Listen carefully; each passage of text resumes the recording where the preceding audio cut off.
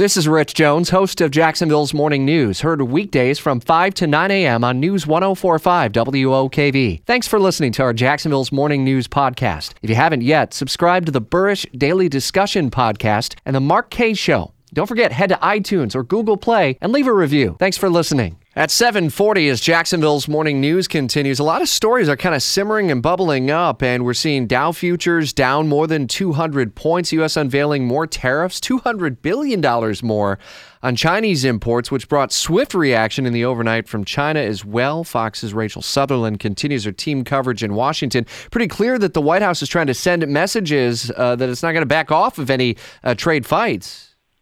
That's absolutely right. With these $34 billion worth in tariffs on Chinese imports, and as you mentioned, China immediately shot back with their own retaliatory duties.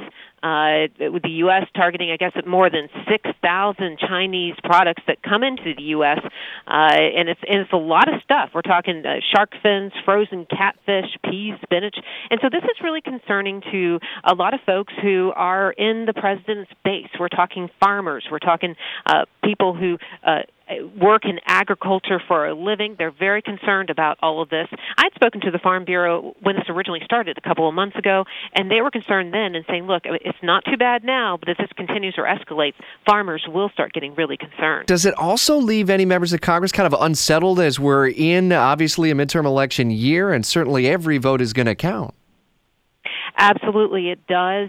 We're hearing from some lawmakers about this. Even Representative Kevin Brady, he's a Republican, but he said that it's clear the escalating trade dispute with China will go one of two ways: a long multi-year trade war, or a deliberate decision by the president to meet and start working on an agreement. So he's concerned as well. You're seeing concern. Senator Orrin Hatch is saying he has supported the administration's efforts, but he says this appears reckless and not really a targeted approach. And in Jamie Dupree's Washington Insider blog at WOKV.com, many more in the Congress worrying about the potential economic collateral damage along the way and how that may ultimately lead to job creation or the lack of job creation here at home. It's a story that Jamie is following for you as well at WOKV.com. We'll hear more from Rachel throughout the day from Fox News Radio.